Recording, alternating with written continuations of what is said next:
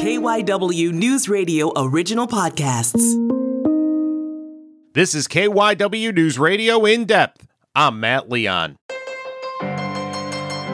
A bipartisan group of U.S. senators say they have come together on framework for legislation that they hope will help address the gun violence crisis in the U.S. It comes in the wake of that tragic school shooting in Uvalde, Texas, which came on the heels of the racially driven mass shooting at a grocery store in Buffalo.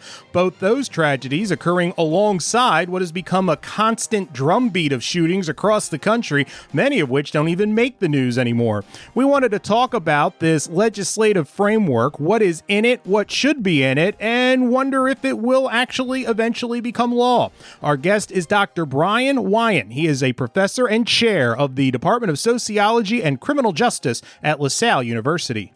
So we have had a bipartisan group of senators come together on, I guess it's framework for legislation to try to address the gun problem in the U.S. For people that maybe have just seen the headlines, haven't really dug into it, kind of give us an idea of what are some of the things that are in this framework that would be addressed. Absolutely. Well, first, let me thank you for having me, Matt, and for talking about this important issue. And this framework, let me just back up a little bit, is only kind of an option because of the deadly school shooting. When we have a mass shooting, that's really the only thing that gets the United States and maybe this bipartisan group to work together.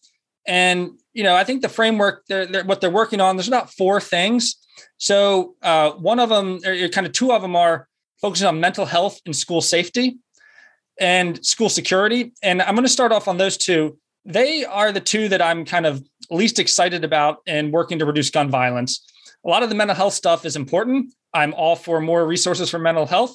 The problem is it's kind of backwards looking. So when there's a school shooting and the person has, in a mental health crisis, we'll say, well, we need to stop that. Sure. The problem is most people who are in mental health crises don't commit mass shootings. They're actually more likely to be victims of crimes. So we're only looking it's like survivor bias. We're only looking at the end product and saying, oh, well, we have these people who committed a mass shooting. They have mental health. That must be the cause. So I'm not against that. I'm just saying it will not have a large dent in our, we are really kind of American exceptionalism. We are really one of the leaders, if not the leader, in kind of firearm violence, not somewhere we want to be. And the second thing I mentioned where I'm kind of less excited about is kind of the school security. And the school security, they haven't really kind of talked much language of what they'll be doing, but I'm assuming what we call target hardening, making the schools harder to get into, maybe having more police at the schools. Those are okay. I would just say it's a really narrow focus on, while school shootings are very important, they are just a small part of our overall gun violence. So then what were the two things that I know there was talk about closing a boyfriend loophole, giving money to states to work on strengthening red flag laws. Am I positioning those as the other big aspects of this? Yeah, absolutely. So thank you for bringing those up. Those are the two areas I would say I'm more encouraged about. And so red flag laws, these are sometimes we'll call like crisis intervention. So if someone is on Facebook or some social media and they're kind of acting really bizarre, or they're telling family members that they're, I've really had it. And you think that they might kind of do something, kind of some of these kind of warning signs that we sometimes hear about with these, say, school shooting again. And this gives the police or sometimes family members, they can petition a court, and then they go to the court and they can kind of take their guns away for at least a temporary time period. And why this kind of can get some support is because at least there's some due process in this. It's not just the family member or police officer saying, hey, we're going to take these away from you, but it does go in front of a judge and they have to make a decision. And the idea is this could stop maybe the person who is, the mass shooter, or someone's going to harm themselves. Suicide is very kind of fleeting. It's not, some people might think about it for a long time, but for most people, they've had ideas, but then it comes and goes. And if you can kind of get through that little window, they're going to be much safer. So these red flag laws, some states have them. I think about 19 states in District of Columbia have them. So this is a way where we can incentivize other states to adopt kind of similar laws. And they have been generally effective in kind of reducing some of our firearm violence. The kind of this kind of boyfriend loophole, which you mentioned, is related to kind of domestic violence. So women are not always, but majority of the time, women are going to be the victims of domestic violence. And the idea is if you have someone who's been an abuser and they have access to a firearm, that abuse could turn deadly. Now, there's a small number of cases where, say, a female will use a firearm in self-defense, but the presence of a firearm in a household, when there's a domestic abuser, there's a higher likelihood that that female is going to die than if there was, an absence of a firearm. So part of this is if we can encourage states to kind of limit a broader range of people who are disqualified from having firearms. So this kind of boyfriend loophole is, well, it applied to people who are married. It applied to, but what if someone's not married, but their boyfriend, girlfriend? So there's a little pushback because this is ultimately expanding people who are restricted from guns by including, the boyfriend, and then how you define the boyfriend is kind of causing some difficulties. But expanding people who are domestic abusers from access to firearms is an effective way to save lives. So I am more encouraged with at least these last two that you mentioned than, say, the first two in terms of focusing specifically on firearm violence. Yeah, that was my next question. So it would seem to me that you've kind of broken this up into two camps, two things that kind of are important, but are more under the, see, we did something, but aren't going to really address the problem that much. And the last two we talked about, you think these, if they were enacted, they could really help? Yeah, I mean, I think it's not as far as I'd like us to go, but it is, I guess, a step in the right direction. I don't want to be critical of progress. There is progress kind of at the state level where we have not seen progress as kind of this federal level. So if there is kind of some progress, the federal level, I think that's good. It's not near far enough to where we need to be. In terms of enacting policies that will, I think, have a larger and wider effect. I think they're too narrow, but I think these last two have, and there's other things I'd be happy to talk about that I think where we need to be focusing our attention on. And before we go there, I do want to kind of ask kind of a broad, you talk about, the U.S. is kind of alone when it comes to guns. I mean, I think there are more guns than people in the U.S., but it seems it's only a relatively small percentage of the population that owns the majority of the guns. What is it about this country? And I don't mean to kind of dump all that on you and how did we get here, but what is it about the U.S. that we have this thing with guns so much?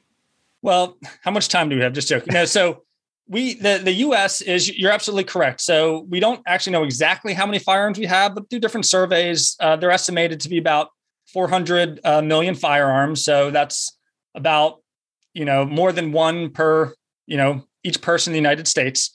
We have kind of more firearms than most other countries that are kind of comparable to us. So when I say comparable, meaning, I don't know if I love the word developed, but wealthier countries.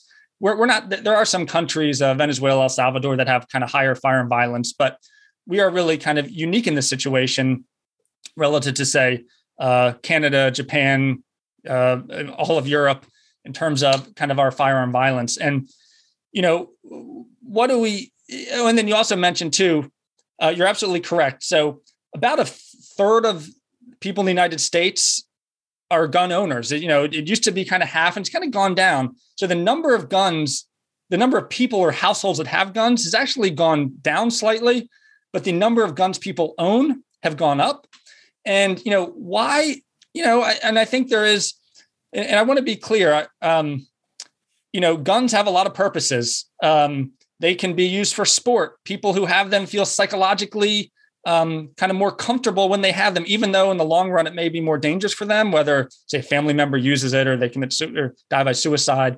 But it does give people a psychological kind of feeling of safety when they have it. I talked about sport. There is a number of guns that are used for defensive purposes in the United States. I think not as high as some may kind of claim. I don't want to create a straw person argument, but so they do have purpose. And then, if you think of, Pennsylvania here, it's, gun owner and kind of, the middle of Pennsylvania, rural Pennsylvania might have a very, kind of need for it in a sense, whether they go hunting or for sport, or they may say, if I call a state trooper lights on, they're not going to be here for 45 minutes. So I can acknowledge all of that. And then we also have kind of what makes the United States different is, our Constitution. Other countries kind of start from the position, why should we allow someone to have a gun? The United States starts from a position of, why should we not allow someone to have a gun? And we want to really limit that. So I really do think, I'm for kind of, we have a gun availability problem and access problem, and I want to restrict that. People who may disagree with me for a number of reasons, they may believe that guns make us safer. We have so many guns. We have 400 million guns. I don't think 500 million is going to make us safer, considering we're an outlier. But some might say too, like, even though I know it's maybe more dangerous, I don't believe in kind of restricting certain freedoms. And we have that kind of long history. So I think that's where, with the Constitution, which I love and respect, it's kind of, we started a different kind of starting point than these other countries. So let's get back to the legislation. You kind of talked about other things. If you had a seat at this table, what are a couple of things that you would push for that maybe we're not seeing? And when I say you would push for, kind of under the frame of what would be something that is possible. I think a lot of people would like to get rid of assault weapons, and unfortunately, that's just not a discussion we seem to be having. So if you were at this table, what are some things you'd like to see? Yeah, and I think you're correct, Matt, to say kind of what can kind of realistically be done too. I have met with lawmakers before, and I gave them ideas, and they kind of sat me aside. They said, "That's nice. That we got to do baby steps." One thing I want to preface this by saying, we don't have kind of one gun problem. We have multiple gun problems. Sometimes I think of it's like kind of 4 gun problems. We have mass shootings. And when I say we have different gun problems, they're going to take different solutions. We have mass shootings, which are really kind of unique. And there's not an exact definition of a mass shooting, but sometimes it's either 3 or 4 people who are shot besides a shooter. The FBI has been focusing more on active shooting events, which we often focus on now, which is kind of shooting in a populous area. We have domestic violence, which mentioned here a little bit, where people use firearms in domestic violence. We have kind of community violence, often in urban settings, often with handguns. And then we have suicide, where suicide is the actual kind of number one killer of guns. So about 45,000 people died by guns in the United States this last year. About 24,000 of those were by suicide, and about 19,000 by homicide. So there's not going to be kind of one solution, but instead of trying to kind of tackle each of them, and, mass shootings, which get all the attention, are, 1%, not even 2% of all the deaths. So they're very important. I don't mean to disregard especially when you see small children, being killed. But I think if they've come to me and I've said this, is really the focus needs to be on the kind of, it's called a permit to purchase, or it's a licensing mechanism. So you need a license to get a gun. And it's a more, they're actually in some of the framework they talked about, maybe making kind of more kind of universal licensing, but it was kind of a no-go if they made it too universal. So some of the framework they're talking about is limiting it to 18 to 21-year-olds, which is better than nothing. But, an 18 to 21-year-olds, a criminologist once told me there's no stupider group than male adolescents near other male adolescents. Males do stupid things. And so, at least limiting or at least delaying the access to the firearms. Remember, I talked about kind of suicide can be fleeting, that, instead of taking 3 days, maybe it takes 7 days. They still have access to it. They're still not denying it. They're just doing a more thorough check. Have you been involuntarily committed? Have there been, background checks which would raise a red flag? And these kind of permit to purchase or getting a license, they have just been found in the states that enacted them, especially Connecticut, because of Newtown, Connecticut, of the shoot in Newtown. They were really the leader or one of the leaders in passing state level legislation. And they had really kind of positive results. Not only did it reduce kind of urban violence, it reduced suicides. And then also when guns are stolen, or not stolen, but it makes it harder for those guns, if someone has to have a license to get it, to fall in hands of people who are going to use them for criminal behavior. So, that's like would be my number one, but it's a hard sell. Some states have done it, but it's going to be a hard sell for people who kind of push back. They'll feel that it's, too restrictive, or it's the next step to keeping kind of a list of everyone who owns a gun, which some people then fear. I can't get in their minds what they fear, but I know that they push back against that. So that would be my number one thing, the kind of permit to purchase.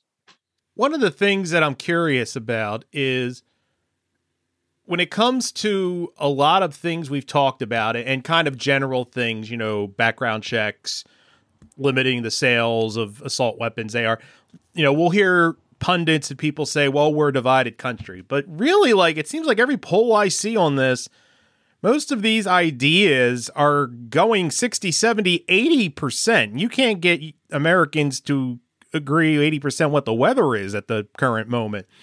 So I guess given everything we've talked about, it does seem like the vast majority of Americans want serious things done, but are the gun owners and the gun lobby that powerful? Or because we've heard a lot of talk that the NRA has lost a lot of its cachet because of corruption and things like that.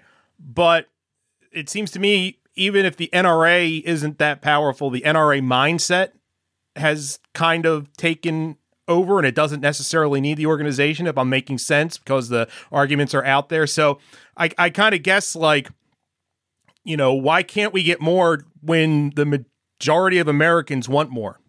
So this is a great question. And you're right. The NRA is in a little bit of, and this isn't kind of controversial. I think NRA members disagree. They were in a little bit of disarray. They're kind of declared for bankruptcy, couldn't make payroll. They're under investigation in New York. So you're right. They're probably less impactful than they used to be, but what they're still very good at, and, any group can lobby. I always say that why aren't there, other groups can lobby? Well, they've just done traditionally a better job at it. And what they're still very good at is the kind of grassroots kind of gun owners who are very kind of against any kind of restriction. And they're still very kind of powerful at that. So to your question, that's not the only reason. A lot of times you'll hear, hey, we want common sense gun laws. 60, 70% of people agree on these common sense gun laws. And I've seen those polls too. But then there's this little bit of a disconnect when it actually goes to ballot. Some of these things that we're seeing, and I'm not positive, Vermont or Maine, one of the kind of states up there, when they put it then to ballot, it doesn't pass. It'll be close, but it's not getting 60 or 70% of the support. So there is somewhat when a disconnect of where people, when they're polling people, and sometimes they'll do these polls often right after one of these tragedies. When these tragedies happen, I fear a little bit, the more time that kind of goes between the tragedy, the less action will happen. So I think it kind of becomes fleeting until, unfortunately, it happens again. And so I think it's all your points are good ones, but it just that those polls have not resulted in kind of voters finally. And then I'll add one more point too. Even we go back to 1994, there was this assault weapons ban that had a sunset clause where it expired in 2004. So just really quickly for the listeners, 1994, part of this crime bill, they kind of banned the sale and manufacturing of kind of basically assault weapons. It's a little more difficult than that, how you define assault weapon, but it didn't mean people had to turn theirs in. They just weren't producing any more of them. And I will be honest, it did not have a big, if much, impact on kind of crime. But one thing it did is the senators that voted for this kind of support, a lot of them faced backlash in the midterms, and including Democrats, especially Democrats who are kind of in the, kind of Southern Midwest. So there is pushback even on, that was in response to a school shooting in 1989 in California. They said, we're going to pass this. So kind of the same thing happening. But there is some voter pushback, and for even Democrats, and I said in parts where they have to, kind of be more centrist.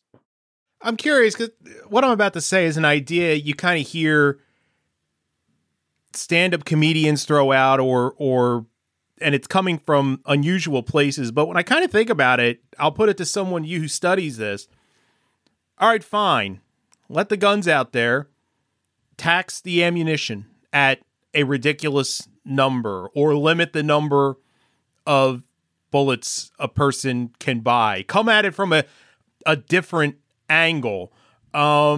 Is that crazy? Are there reasons why you can't attack it that way? That way people still have their guns, and if the ammunition costs a lot of money or make it more difficult to get or something like that, then maybe it is only used in specific hunting, where the ammunition is valuable. Is there anything to that? Well, I think I'm familiar with the jokes and the comedians, and I get that. I doubt. I'm not a constitutional scholar, but I doubt there'd be challenges if we try to make ammo so expensive, or what's to stop someone. I don't know. I've heard that. But I think to kind of in a serious point that there are kind of discussions, and I think it's important if you limit like the magazine capacity. So how many bullets they can kind of shoot off, and the kind of the speed and the grip of the gun, and so if you limited, say, hey, this can only hold 10 bullets, or more than 10, or no more than 8, or whatever it is. Those are actually important. So we've seen maybe a slight increase in mass shootings, but what we have seen is they've gotten more deadly. You don't see the Las Vegas shooting where I think 60 people died, but 400 people are injured.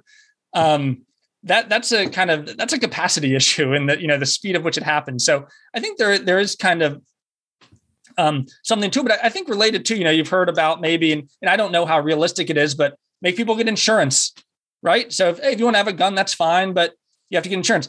I would there's going to be pushback.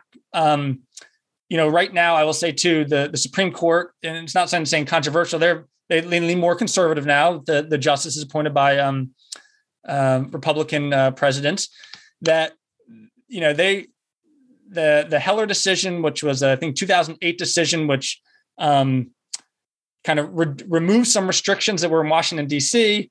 We're about to have another case in New York, where I can't for sure know what they're going to result, but I think the makeup of the Supreme Court is they're going to side probably against New York and their kind of restrictive firearm. So I think these other kind of ideas are not going to be in front of kind of friendly courts.